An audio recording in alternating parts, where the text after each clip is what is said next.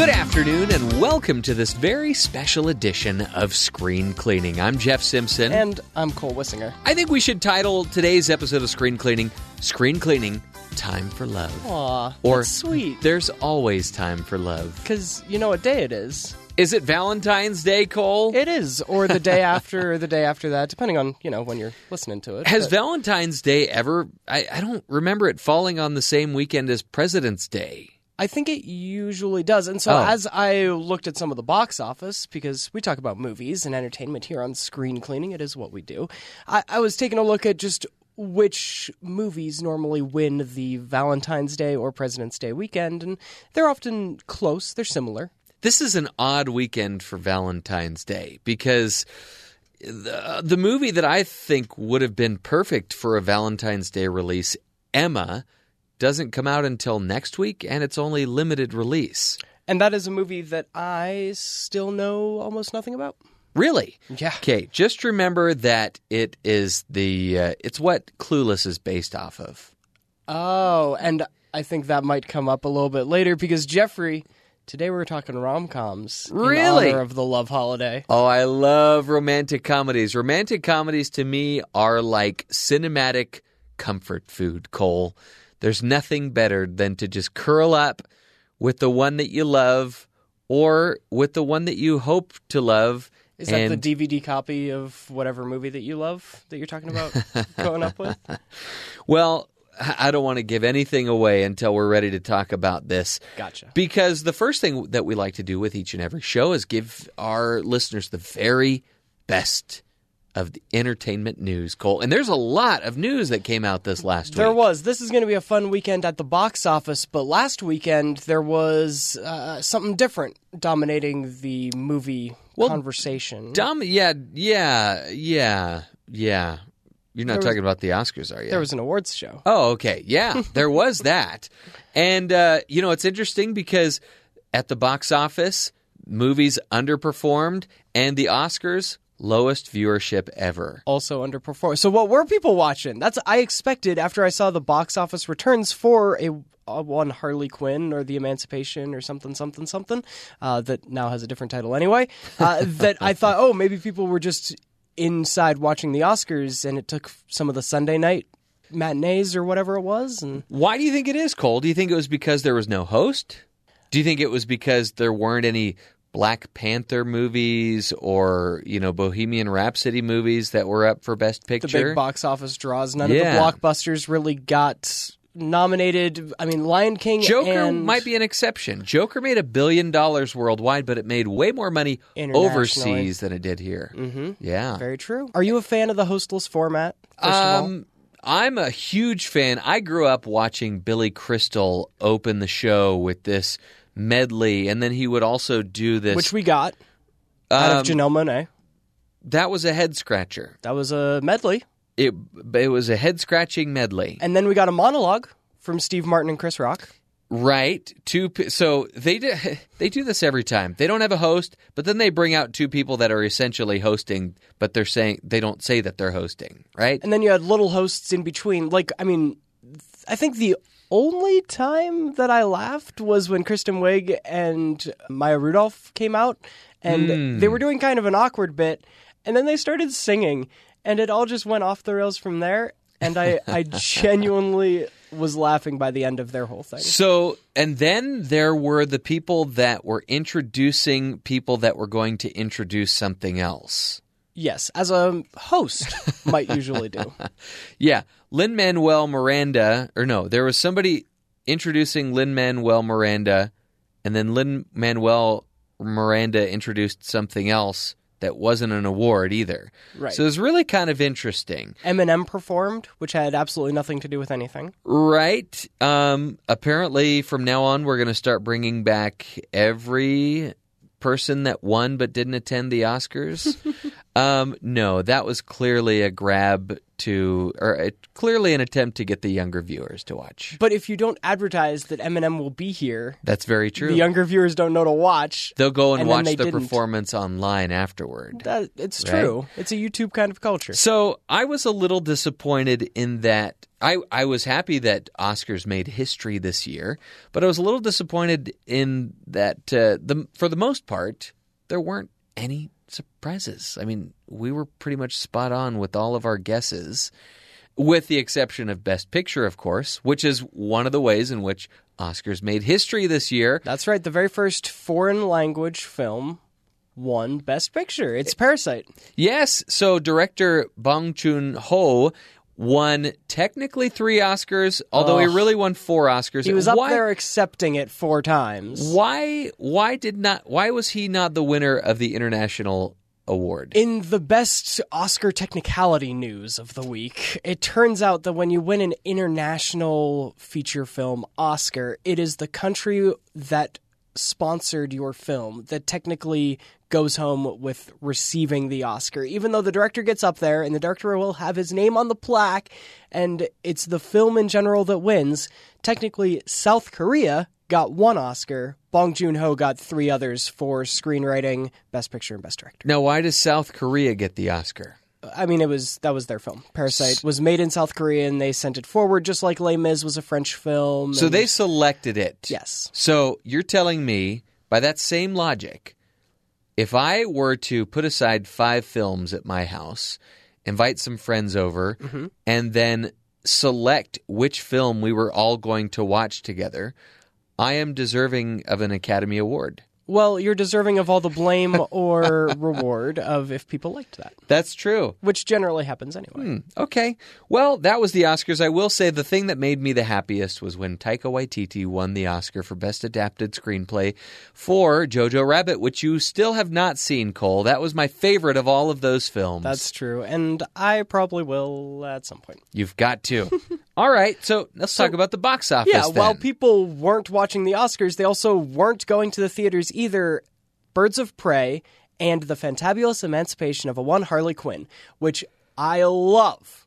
I love weird, meandering titles like that. Okay. Made $33 million over the weekend, which is a very, very low total. It's the lowest of the entire DC extended universe. It's very disappointing, even coming off Suicide Squad, not a great movie, but it did have a decent opening box office take. People were excited for it. Yeah. In response, DC immediately, apparently, is listening to some of the online backlash that people didn't understand why the title was as beautiful as the title was, and they have renamed it for theaters Harley Quinn, Birds of Prey. So they're thinking that's going to get people there. I don't think there was a confusion. This is obviously what it is. It's the sequel-ish to Suicide Squad. I saw it a little bit early. It really is... It is shocking how low the box office is. Now, that second week in February, I went back and did a little bit of research, and Harley Quinn underperformed even in comparison to last year. Last year, the Lego Movie 2, the second part, had a very disappointing... Also another great title. A fantastic title, and for a sequel... A very disappointing box office at the time. I remember people were kind of concerned what this would mean for the future of the Lego franchise. $34 million in comparison. So it did slightly better even than Harley Quinn. But this is just kind of a disappointing-ish weekend. You go back again, this was kind of the Valentine's Day. The 50 Shades franchise had the number 1 performance for a couple years. There was a Lego Batman that was up there. But Harley Quinn, even in kind of a low bar weekend, that second weekend in February, has the lowest box office of that weekend too. You know what, Cole? I don't understand it. I thought it was great. This could work. I mean, because do you know who Gordon Matthew Thomas Sumner is? Not a clue. Well, when he changed his name to Sting, people started noticing. So this could happen, Cole. This could break the bank right here. I'm not sure. Or that's not even the right expression. This could send them to the bank to cash all those checks. To rob the bank. This is a movie about bad guys, after all. All right. I really did. I enjoyed Harley Quinn. It's very along the same line as the 2 Deadpool movies. And I also looked at kind of what they did at the box office as well. Deadpool opened, the first one, to 132 million in less theaters than Harley Quinn had. Okay. And the second one opened to 125. So it's not even an R-rated, foul-mouthed comic book movie that's kind of dragging this down. It's not that there isn't an audience for this kind of a film. It's just, for whatever reason it was, people did not go out to see it. I thought it compared very favorably to Deadpool. I enjoyed the whole ensemble, Harley Quinn and Margot Robbie. Everything was fantastic. So, Cole, what is happening this weekend? I know that there doesn't seem to be much in the way of Valentine's movies, but what is a movie that's coming out this weekend that maybe we could take our Valentine to? So there's Fantasy Island, which certainly sounds like it should be a Valentine's movie, but in reality it's a Blumhouse horror written by the same people that did Truth or Dare. That plane. Do you think they're going to have that line in there? One can only hope. They brought in Michael Pena probably for that purpose only. Not good early reviews, and we didn't go see it. There's also Downhill, which is going to hopefully, if the Hulu advertising that I have seen is any indication, they are trying to get adults to go see Will Ferrell and Julia Louis-Dreyfus have a marriage fall apart up on the ski slopes. Nothing better to rekindle your marriage than to go see other people break up. Right. Maybe you should watch A Marriage Story instead and just stay home and watch Netflix. But there is a family movie, for whatever reason, also coming out this Valentine's Day weekend, and it is Sonic the Hedgehog. Biddling?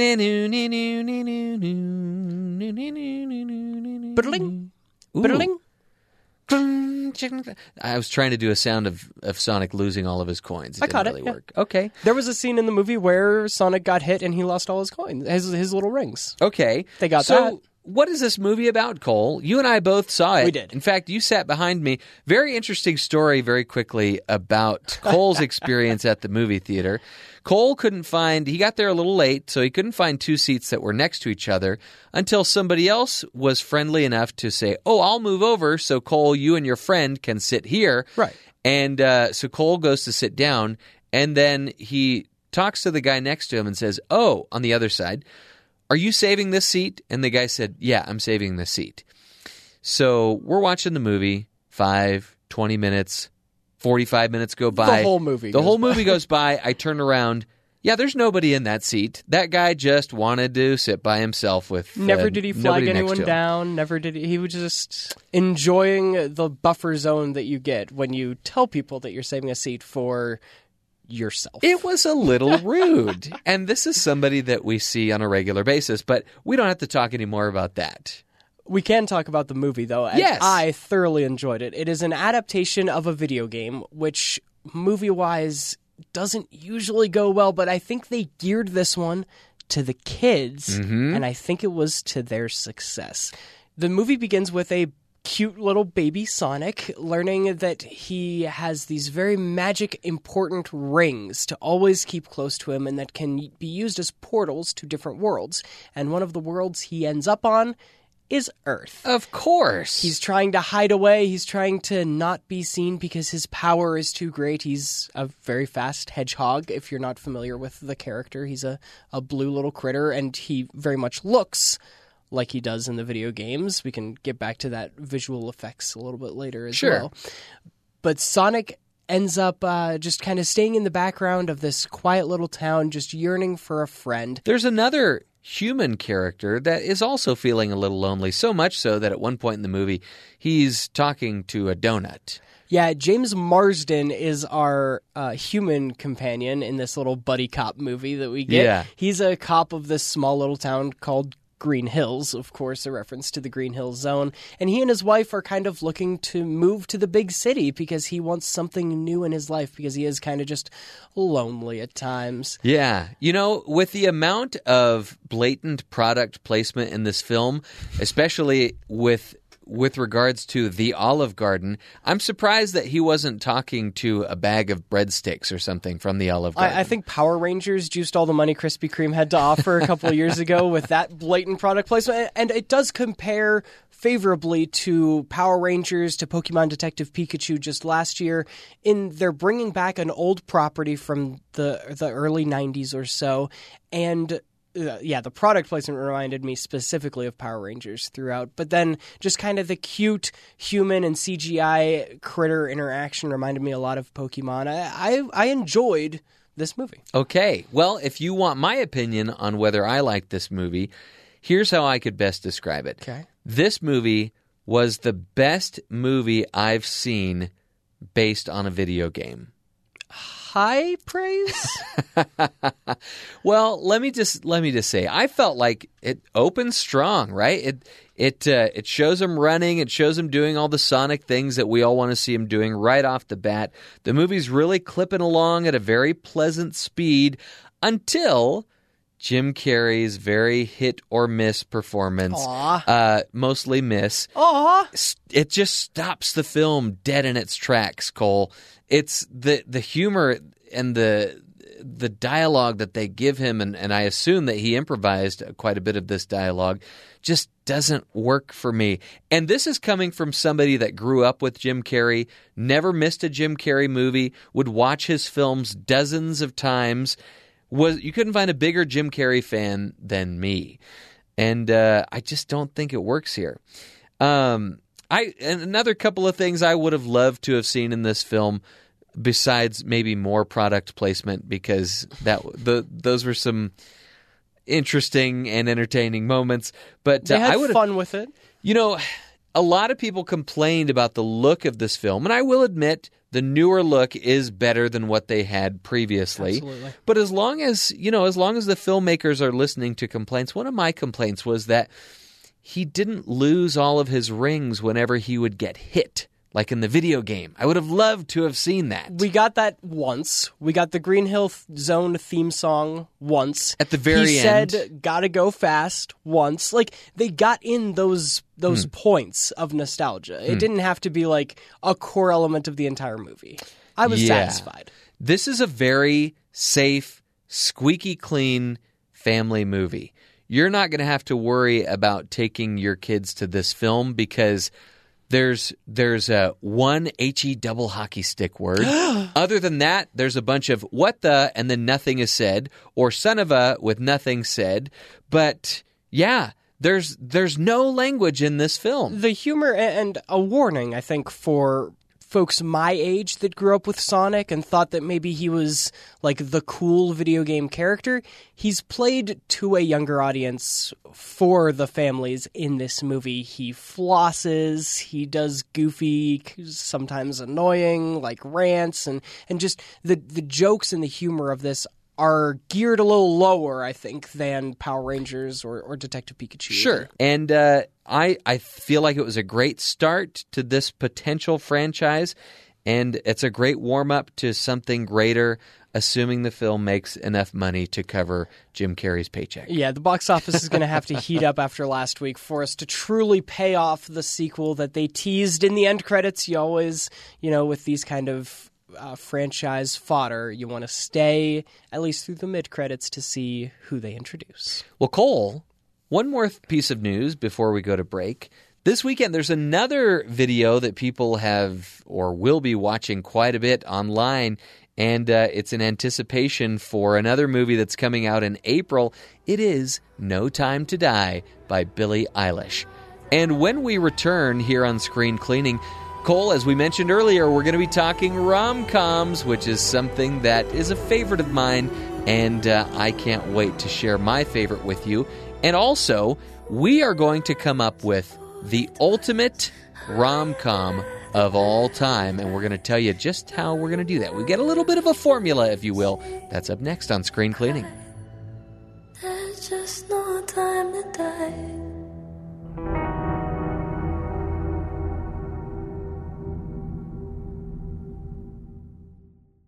Choose me.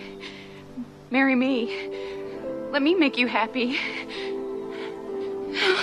That sounds like three bears, doesn't it? Would you stop thinking about what everyone wants?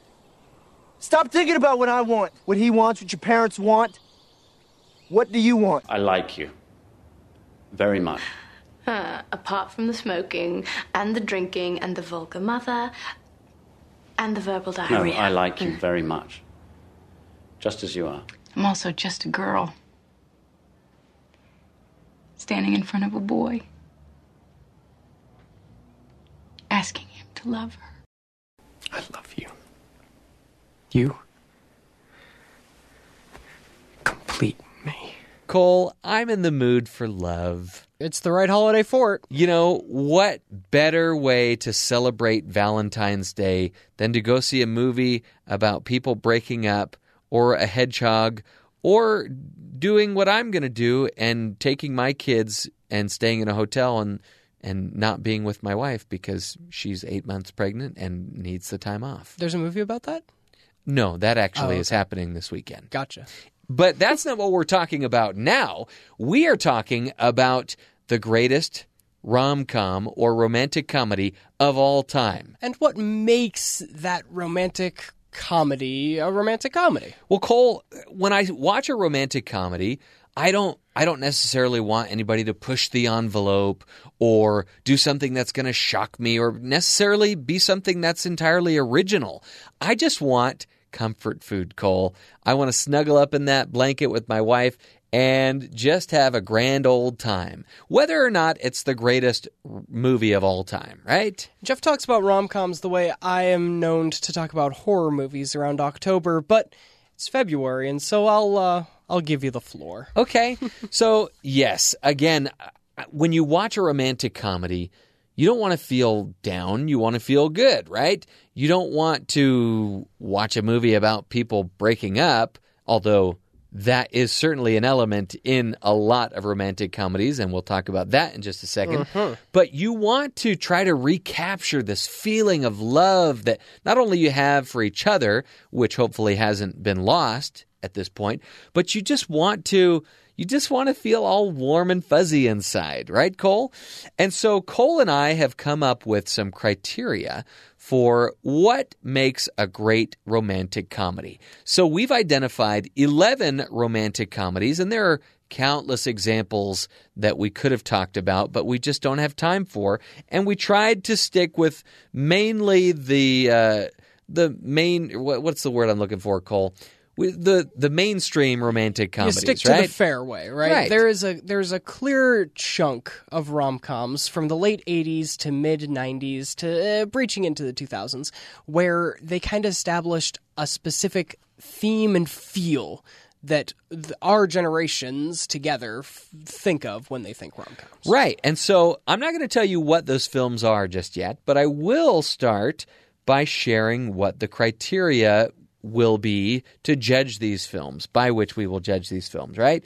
So, in a romantic comedy, at some point, there needs to be a breakup. That doesn't necessarily have to happen between the two leads, but somebody breaks up with somebody else in this romantic comedy, right? Often our strong woman protagonist is dating a perfectly normal guy that she has to break up with in order to get with the main guy. Usually the one that she spends the whole movie arguing with, right? Some of them just make no sense, right? Okay, there has to be some grand gesture for your significant other. Often towards the end of the movie, maybe interrupting, something that's taking place between two interrupting a wedding, exactly. Serenading somebody in some grand way, stopping traffic. Right? Yes, these are great examples of a wonderful romantic comedy trope. The next one is there has to be a wedding. And again, not necessarily between the two leads, but there's always a wedding in a good romantic comedy, what right? What a better venue to fall in love at. Right. There's usually a plucky best friend. Plucky is probably a good word to describe it, right? Absolutely. Somebody that is inserting themselves into the main character's life, giving them advice, who's there as just the comic relief oftentimes, right? So the plucky best friend. Another criteria we have here is something keeping them apart. This can be the career, religion, fate itself. This is your Romeo and Juliet category, sure. Where, the two feuding families or uptown girls, something's keeping you from being the perfect couple. Everyone else says it can't work, but you believe the stars have aligned and it can. Yeah. The romantic comedy must also be about both of the leads. So it can't be all one-sided. You've got to spend time with them individually to get to know their characters a little better. and it's got to be about both of them. Yes. Okay. The next one on the list, they must get together at the end. As Jeff said, we're picking the perfect romantic comedy, which means we do want to feel good. It's the middle of the road, the rom-com, and in those, you can try to subvert the genre all you want, but in the rom-com, we want them together at the end. We want a happy ending. Right. There also needs to be moments of clumsiness. This is a must-have in a romantic comedy. This is sometimes, Cole, this is how you know that you're watching a romantic comedy, because people trip and fall, or they get stuck in a door, things like that are clumsy, and I think to most people are charming, or at least the way they're presented in movies make us think that maybe we're supposed to find that sort of thing charming. How else can you signify that this perfect, beautiful movie star is actually a relatable person that might fall in love with you? There needs to be a montage. A montage that shows them either falling in love, trying on clothes, getting ready for a wedding, things like that. Right, Cole? Yes. And explain what a montage is, Cole. Well, for anyone that's seen Rocky, it's when you set a music bed or a specific song down, and then we quickly clip from scene to scene to scene in a thematic showing fashion. them accomplishing something. Absolutely. Right? You've grown. Time has passed over a short amount of film time. Yeah. And then there's got to be dancing and or singing. There's got to be, Cole. There does have to be, but this specific one is the one I think I maybe pushed back on you for the most, because we're going to talk about the other subgenres of rom-com a little later on. We're trying to find the purest rom-com, and the purest rom-com is not going to be a musical per se. Often musicals have a guy and a girl that get together at the end and have a couple of these other things, but the dancing and the singing has to be just one little scene. Maybe it happened at the wedding. Maybe it's how they kind of fall in love. Maybe it's one scene at the beginning. Maybe it's the serenading that comes in. Okay. But it's not going to be a musical rom-com. That is correct. That's for Cole. a different day. All right. So let's go through these films. Let's put them up against these criteria and see if they will be the ultimate romantic comedy. How do they stack up? All right. So, Cole, you're a big fan of this movie. Tell us a brief plot synopsis for 500 Days of Summer. Well, a man by the name of Tom is feeling in a rut in his life when along comes Summer, played by Zooey Deschanel. He is just swept off his feet by the fact that she likes the same weird music that he does, and that she works just down the way from where he does at a Hallmark gift card factory, pretty much, where he writes the inspirational things that go on these generic cards. And they, in a very out of order, time-wise story, we see the course of their journey, and we see how they come together, but eventually don't. Right. So we know that there's a breakup in the movie. We know that there's dancing / lip syncing, because he has this little fantasy of him. Make my dreams come That's true. right. There are certainly this is certainly a movie about both of the leads. Although, if you think about it, it skews a little more toward It is Tom's story. It's yeah. Joseph Gordon-Levitt's view on how this relationship went, which is an important theme to the whole movie. Several plucky best friends. There's a wedding. He has a plucky little sister, which might be my favorite. True. Keep There going. is a wedding, but unfortunately, it's not Tom and Summer's wedding. But the thing that really disqualifies this, Cole, is that they don't get together at the end. No, they do not. And so, for that reason, sorry, 500 Days of Summer, you are eliminated from our list. But the next one might have a better chance. And this one, Cole, is, I would venture to say, this is the most critically acclaimed romantic comedy of all time. It was a Best Picture winner. And it stars somebody that usually writes movies about romance and breaking up, and it's Annie Hall, Woody Allen's Best Picture winner, and it's also starring Diane Keaton, who we saw at the Oscars also. Right, so this is a film about two neurotic people trying to get together, and hilarity ensues, right? What more can you want? Right, that's really the plot synopsis that you need for this film. Again, it was a Best Picture winner. There are certainly moments of clumsiness. It's definitely about both of the leads. Although it would skew more toward Woody Allen's character for sure. if there's anything keeping them apart, it's really just themselves, right? They kind of have this on-again, off-again relationship, and they have these best friends that are offering them advice and everything. However, what disqualifies this movie is that there's really no grand gesture that any of them provide for each other, right? Mm-hmm. So for that reason, even though on Rotten Tomatoes it's got a 97%, even though it went home with the Oscar, sorry, Annie Hall, you are off the list. Can't be a perfect rom-com if it's Woody Allen right. that's at the helm. You know, here is probably the only other romantic comedy that I can think of. No, that's not true. This is one of the very few other romantic comedies to win Best Picture. This is a black and white one. And this one is probably a little more dramatic than it is funny, but there are some very funny moments in this movie. We're and going what is it, back Cole? in time to 1960s, The Apartment with Jack Lemmon.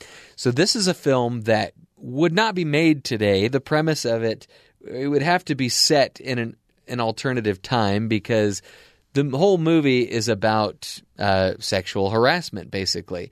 This poor schlub who works in an insurance office is being taken advantage of by his superiors who want to use his apartment to have these extramarital affairs. Not necessarily the most family-friendly of themes out there, but this movie won Best Picture, and you really do fall in love with these characters played by Jack Lemmon and Shirley MacLaine. And he's kind of a lovable schlub. People walk all over him. He's certainly clumsy, and we get that. There are breakups in this movie, not necessarily between Shirley MacLaine and Jack Lemmon, because they're spending this movie trying to get together. At least Jack Lemmon is trying to, right? Yeah. There's certainly a grand gesture involved. There are certainly things keeping them apart, and in this case, the thing that's keeping them apart is Shirley MacLaine is dating Jack Lemmon's boss, who wants to use Jack Lemmon's apartment to be with Shirley MacLaine. So it's very unfortunate for him. There are even little moments of singing as Jack Lemmon is very silly in his apartment and does what Jack Lemmon does so well. However, something that's going to disqualify this film is the lack of a plucky best friend. They're nowhere to be found in this film, Cole, likely because Jack Lemmon is kind of a loner and this sad sack doesn't particularly have a best friend in general. Hopeless romantic. That is a nicer way of saying what he is. And you just fall in love with him. And you spend the whole movie thinking, what's wrong with you, Shirley MacLaine? Get together with this awesome, great guy. And will she see that by the end of the film? You got to watch it to find out. Nice. Yes. All right. But not quite the perfect rom-com. Right. Cole? I think it's a little too old. I think in 1960, these firm tropes that we're talking about today weren't as established. Okay. And that's why it's kind of missing out on some of those beats. So, Cole, what about a favorite of yours? One that's not as much a favorite of mine, but starring somebody that had a great decade in the 90s. When we talked about Independence Day movies, we talked about Independence Day, the movie, and also Men in Black, and how Will Smith dominated this holiday. But when I think of the most Will Smithy movie that there is, it was when he just got to let loose in Hitch, where he's the date doctor, and he has gentlemen come to him to kind of spruce up their profile, to get ready for dating and to try to allow women to see the cool guy that's underneath that they maybe can't see. Sure. Lots of dancing in this movie. Lots of dancing. There are definitely... Although you got to keep it right in here. Right. Oh, thanks, Cole. If you're going to... That's how you do it. Okay. Lots of moments of clumsiness. This movie with the dancing and the clumsiness, big, I don't want to say offender because we want that in a romantic comedy, right? They do get together at the end. It's about both of them. They have the plucky best friends in a way. There's something keeping them apart, and it's his career and her career, I guess. There is a wedding at the end. There's some grand gesture involved. There's a breakup. But we racked our brains. We could not find a montage from this film, Cole. Nah, when there's a few dates that kind of go in succession, and it seems like we could get into that stereotypical rom-com montage, but they just don't go quite there. All right. And that's what it's missing out on. Sorry, Hitch. Okay, this is a film I'm gonna defer to you on, Cole, because I've never seen How to Lose a Guy in 10 Days. If you'd asked me before we started this process, this I think is the most rom-com-y movie to me. It's Matthew McConaughey, who is a player, and his best friends, they're plucky, you might say, challenge him to a bet that he can get any woman to fall in love with him, and they pick someone at random.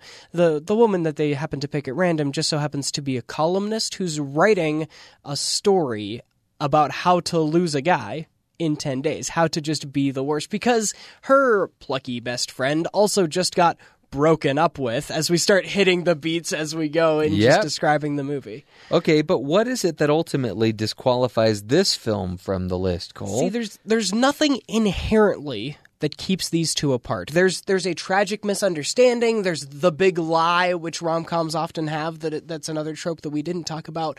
But they're pretty much on the same level. There's no one saying, oh, you two shouldn't get together. In fact, most people by the end are rooting for them to get together, and it does come all together into grand gesture.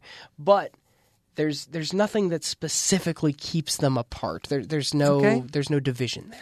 Well, we would be remiss in our duties as hosts of Screen Cleaning if we didn't talk about My Best Friend's Wedding, one that should a conversation that should certainly include Julia Roberts, right? Yeah, so How to Lose a Guy in 10 Days, Matthew McConaughey, he was a rom-com staple. We tried to diversify our movie selections here, and here's our Julia Roberts entry. And really, there are only a couple of people that appear in a couple of these films. There's very little overlap, okay? Mm-hmm. So My Best Friend's Wedding has a lot of the things that you would expect and hope to see in a romantic comedy.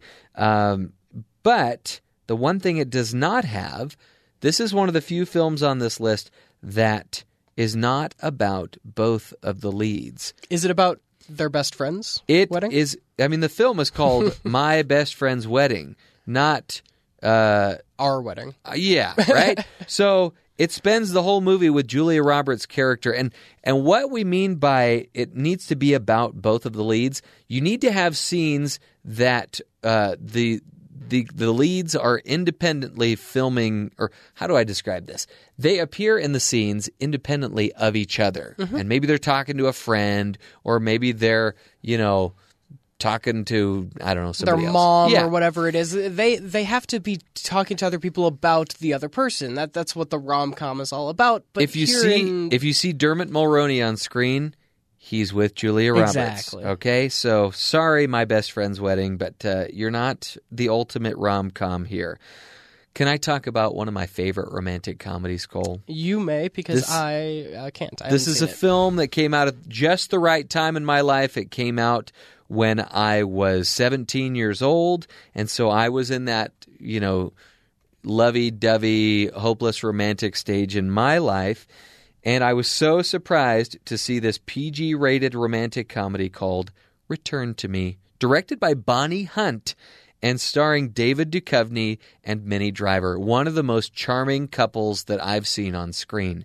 And there are moments of clumsiness, there's dancing, there's singing, there are grand gestures, there's a wedding involved, there are plucky best friends, really in the form of David Alan Grier and Jim Belushi and all these really famous older actors.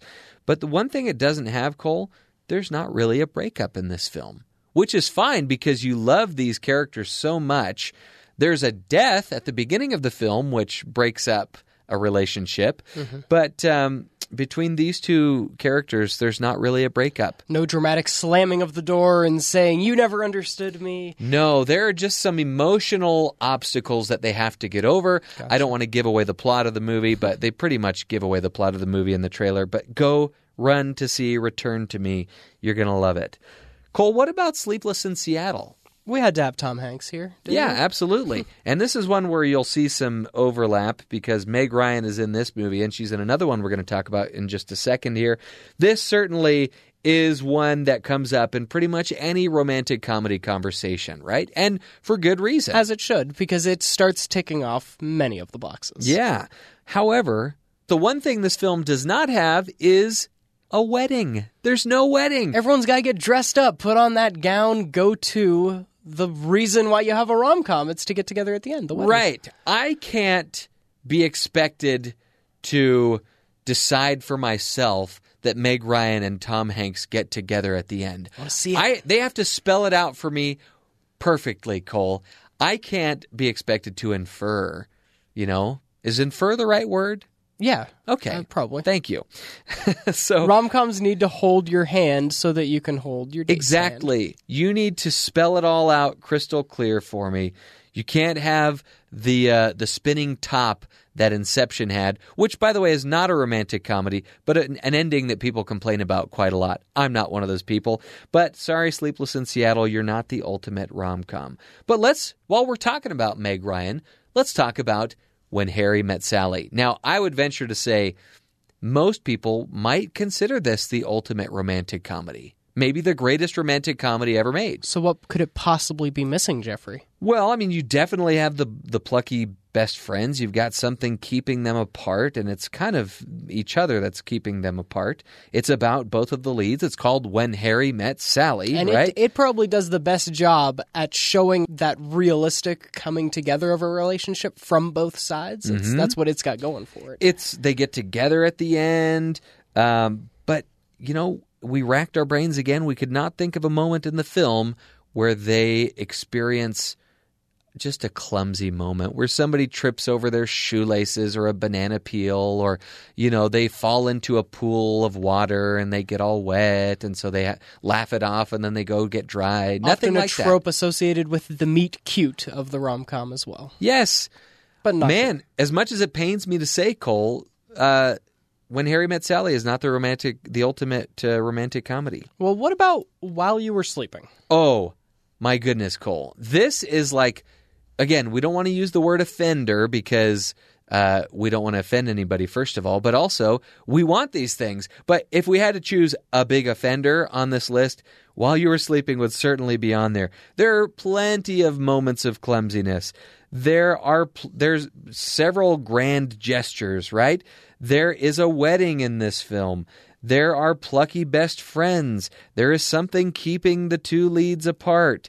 However, one thing this movie does not have is dancing or singing. Sandra Bullock does have a pretty cool scene in The Proposal, another one of her rom-coms, where she dances around with Betty White. But in probably her better rom-com here, While You Were Sleeping, no dancing. Can't be perfect without the dancing. So, Cole, we said that there were 11 films, and so far we've eliminated 10 films. How to lose 10 rom-coms in about 15 minutes is what we've accomplished so far. I love it. Okay, before I tell you the name of this last film, and we'll just see if it fits the criteria, let's just go down the list here. There's a breakup in this film toward the beginning. Yes. There's and a it really, really affects in an our awful main way, character. yeah. There's a grand gesture at the end of the film. Absolutely. There is a wedding at the end of the film. And there's multiple weddings along the way. That is true. There are plucky best friends. Absolutely. There is something keeping them apart. It's about both of the leads. They do get together at the end because they get Very married important. at the end. There are moments of clumsiness, to be sure. Hilarity. And this one, when we think of montage and romantic comedy, this is the movie we think of. And I think of it for the singing and the dancing that it also manages to incorporate without going full-blown musical Into the title. It's The Wedding Singer. Yes. If you hits all of these, Cole. You have two of our tropes in the title alone. When you know you're going to have weddings and singing in The Wedding Singer, it does tick all the boxes. It's Adam Sandler and Drew Barrymore. They themselves were a pairing of rom-com proportions with 50 First Dates and then later on Blended. But this one is kind of the peak of those two in movies and of rom-coms we think in general. Now, if you will, Cole, since we've just crowned the ultimate romantic comedy, I want you to picture The Wedding Singer on stage, waiting in the wing, while all of these other films are being disqualified, and the Wedding Singer saying, "They're losing their romantic comedy status, and I'm reaping all the benefits." Perfect. And a curtain slowly fading over The Wedding Singer. Oh, that is, by the way, my favorite moment from The Wedding Singer that comes from Jon Lovitz. We just watched this recently in my house, and I fought it a little bit because I'm kind of at a place in my life now, Cole, where I only want to watch movies that I haven't seen 100 times, and I've seen this one a lot. Mm-hmm. But it ended, and I turned to my wife and I said, I love that movie. I'm so glad that we watched it. So if you can only watch one movie this Valentine's Day, and you're looking for the perfect encapsulation of all the different rom-coms, we think The Wedding Singer's that movie. All right, Cole, when we come back, we are going to be sharing with you not only really quickly some of the films that didn't make the discussion that are still favorites of ours, but also we're going to be talking about romantic comedy titles and taglines. And, of course, we'll finish the show off by doing a little panning for good. That's all up next on Screen Cleaning. Get your medicine when your tummy aches. Build you a fire if the furnace breaks. Oh, it could be so nice growing old with you. You're just too good to be true. Can't take my eyes off of you. Oh, Cole, if we had to choose a movie about dancing or singing, some form of serenading, this would be the romantic comedy that I would think This is of. my personal favorite grand gesture, too, and it doesn't even happen at the end. It's not that traffic stopping moment or interrupting the wedding. It's just during the course of a movie. And it's the very reason why we all fell in love with the late Heath Ledger. But the reason that this didn't quite make our list of the pure rom-com is because 10 Things I Hate About You is more of a teen comedy. Right, so we wanted to kind of just really quickly mention some of the sub-genre romantic comedies or movies that we just didn't have room for in the discussion. So we've got 10 Things I Hate About You, About Time, As Good as It Gets, Benny and June, Clueless, Crazy Rich Asians. Which I think bringing the rom-com back nowadays, it ticked boxes very purposefully during the course of its Between runtime. Crazy Rich Asians and Netflix, that genre's coming back, right? Yeah. Crazy Stupid Love, Dave, a favorite of mine, you have to check it out. Defending Your Life, my favorite romantic comedy of all time. And I don't want to spoil anything, but it's got Albert Brooks, Meryl Streep in it. You will fall in love with Meryl Streep if you watch this movie. Along with if you any weren't of her already in love other with her. 20 Oscar-nominated performances. Fever Pitch. Which falls into the sports rom-com category. I'm a personal fan of those kind of movies, being the sports fan as well. Bull Durham makes that kind of cut. But again, a lot of those can be more about the sports than the rom-com. Jerry Maguire, more a rom-com than sometimes it gets credited as a sports movie. But again, it's a convoluted genre. Sure. Groundhog Day, which is really a straight comedy with a little romance mixed in. It Happened One Night, another Best Picture winner. Keeping the Faith, La La Land. A modern musical. True. Pretty in Pink, The Princess Bride, which really could be in several genres of film, right? The Proposal, Say Anything, which has been described as a romantic comedy for guys. 16 Candles, and What's Up, Doc, which is really a screwball comedy more than it is a romantic comedy. As well as probably 100 other rom-coms that we didn't mention. These are just some of Jeff and I's personal favorites in the genre. Sure. Or slightly outside the genre. Nicole, as I was doing some research for this episode, I came across a Netflix list of romantic comedies, right? And one of the titles of one of the films was Love Per Square Foot, which is a very cheesy title. And it got me thinking, if I were to come up with a romantic comedy on my own, what would be the title and what would be the tagline? I'm so excited to do this, Cole, because I've come up with a list of these films, and we've also reached out to some friends of ours. You've heard us talking about them on the show before. They are our good friends, Kent, Joel, and Jacob over at Bacon Sale, the Bacon Sale podcast. You can look them up by going to BACONSALE, Bacon Sale. It's a play on Kate Beckinsale's name a little bit, and they are hilarious to listen to. They're a pop culture podcast, and I'm super excited to read what they came up with. I was so excited that I didn't even review their list before. I want to go in blind. We're all going to hear. Just like a good romantic comedy, That's Cole, right. that can surprise you and sweep you off your feet. We'll hear their fake names together. All It'll right. be a moment. The title of the film is Ghosted. It's not easy looking for a wife in the afterlife. I love it. Okay. The next one, burnt matches. The tagline, dating apps lead to a lot of duds until love strikes. Oh, no. That had so many puns. Or swipe right this summer. I love it. Okay. And then, oh my goodness, less is amore. It doesn't take a lot to show how much you care. Aw. Oh, that warmed the cockles of Cole's cold heart. Arrow in the knee. Why you gotta be so stupid, Cupid? Wonderful. Okay, Cole, this is right up your alley. Okay. Twitter-pated. Okay. Turn up the tweet with 2 unlikely lovebirds. Nice. Netflix and Till Death Do Us Part. Are you still watching? Your love bloom? You know, because of that little message that pops up. Are you still watching? Okay, very nice. And then lastly here for them, Valentine's Day. Give a present in the past to save the future.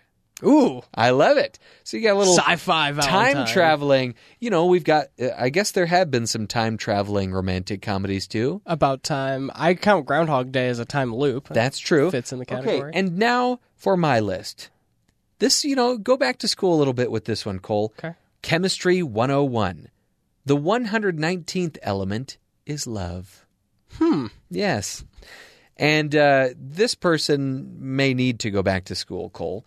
Loves, spelled L-U-V-S. You can't spell love without us. Got In it. fact, The you spelling can, was but important. that's just the tagline. Yeah. It makes Okay. sense on a poster. The next one here is love in a shoe store. Their souls belong together. A dash of romance. Love is the secret ingredient. There you go. Then there is, this one's interesting. These ones have to do with occupations. James Liebermacher, DDS. Brace yourself for romance. Are orthodontists Cole technically DDSs as well? He was trying to stifle a laugh there, but I got him in the end. Yeah. All right. The meter reader and the delinquent. Her love for him will never expire. No. I think we stumbled upon Cole's favorite right there. And then just a couple more here. Okay. You know, Cole, you're a fan of like the Hallmark Christmas movies. Yes. And really, we don't even need to come up with one for those because there are so many good ones to choose from already. This one is called Wrapped Up in Your Love. You'll cry, you'll laugh, you'll tide.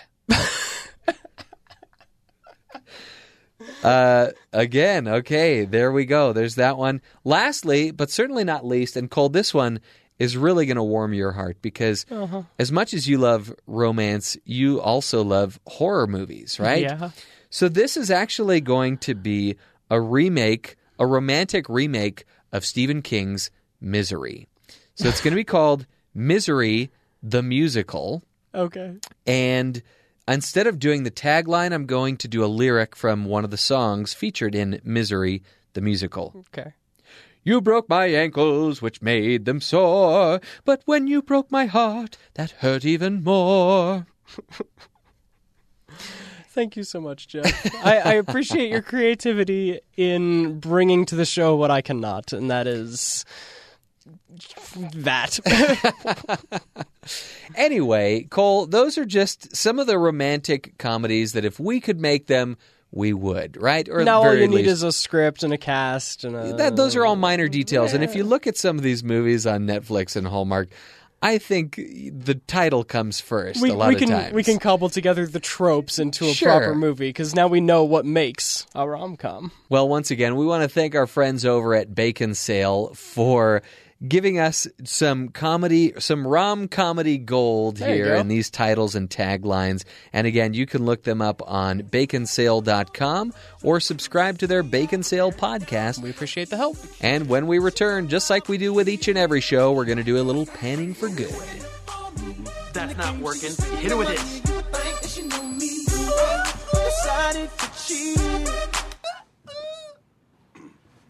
Don't ever do that again.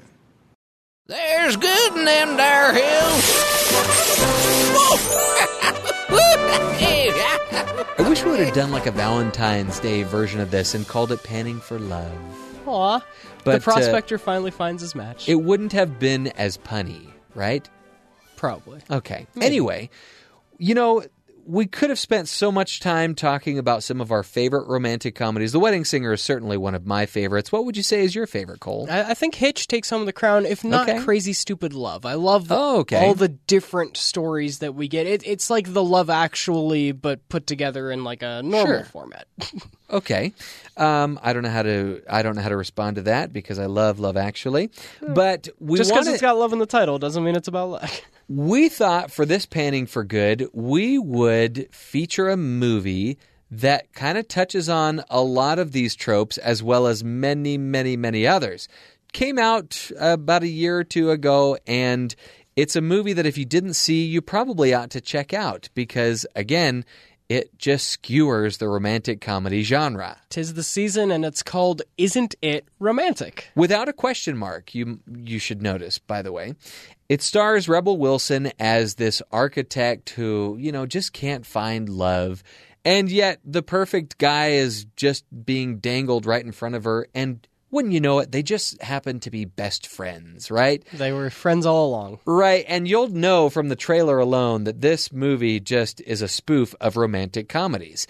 And of course, then it has a very romantic comedy ending, which every romantic comedy should, even if it's skewering romantic comedies. And every good spoof should embrace at least a little bit of the genre that they're making fun of. In my opinion, every good satire comes from a place of love, not from a place of conflict or trying to make fun of it. And Isn't It Romantic does feel like it was made by people that love rom-coms and they want to kind of show it off, and it comes together in a rom-com-y way. The premise of this movie is she gets knocked unconscious one day as she's getting mugged, and when she wakes up, she's basically, if romantic comedies had a Land of Oz, it would be this land. Yep. Because it's the stereotypical romantic comedy universe where everything looks pretty and people have these amazing New York apartments, and everything just fits together so well. She has the plucky best friend who has all the time in the world for her and doesn't seem to have a job or anything. And one of the funny things about this movie is that since it's a PG-13 romantic comedy, they can't show any nudity or sexual encounters, and there are no F-bombs, at least not in this universe.